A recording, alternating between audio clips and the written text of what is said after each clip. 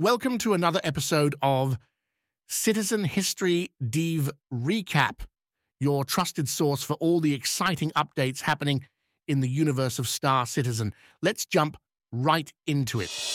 The new year began on a festive note with the announcement of the Luminalia greeting card contest winners. Our community's unparalleled creativity and skills were on full display with countless submissions. Big congratulations to the winners Foxy Evox, Pepper Boots, and Phobokin.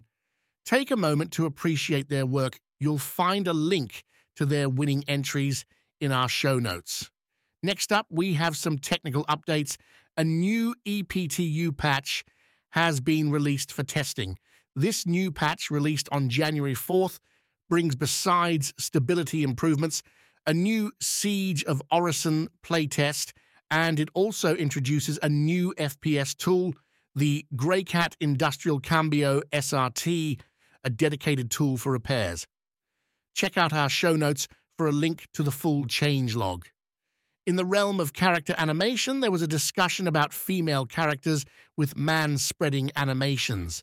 Dev confirmed that both male and female-specific animations are in the pipeline. The initial asset creation so far has been for male characters first, with female versions to follow. Female characters will have different animations for actions such as walking and sitting. In other news, there are plans underway for a Loner Matrix update, an effort aimed at streamlining the page and reviewing some loners. Stay tuned for these changes coming early this year. Now, on to community content, a tip of the hat to player Eric, who has been recognized for creating reference sheets for cargo grid layouts for certain ships. Handy for all you cargo managers out there. In terms of content, you'll be pleased to hear that your favorite regular shows are making a comeback soon. The This Week in Star Citizen content is set to resume next week, and other regular shows are lined up to return later in January. Steering back to gameplay, the implementation of emissions and stealth changes is setting the course for future stealth gameplay. Stealth ships have been modified to lower overall emissions with ongoing monitoring in place. But that's not all. Future updates will offer players greater control over managing their ship emissions. And yes, a little mix-up with stealth armor on the Razor and Razor X will be corrected shortly. And finally, the by many much-awaited 2022 financial report by Cloud Imperium Games was released.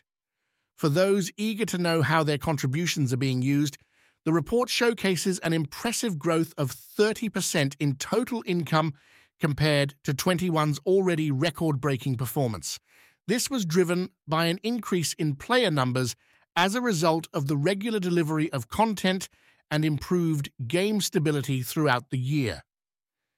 This resulted in a 32% increase in pledge revenue to $114 million and a 6% increase in subscription revenue to $5.3 million. The full report can be found on the Cloud Imperium website, linked in our show notes. So that rounds off this week's recap. As always, I would like to refer you to the recap article on this episode, which can be found on our website, citizen-history.com, in case of any uncertainty. Stay tuned for more. Keep exploring those stars. Salute, and until next time.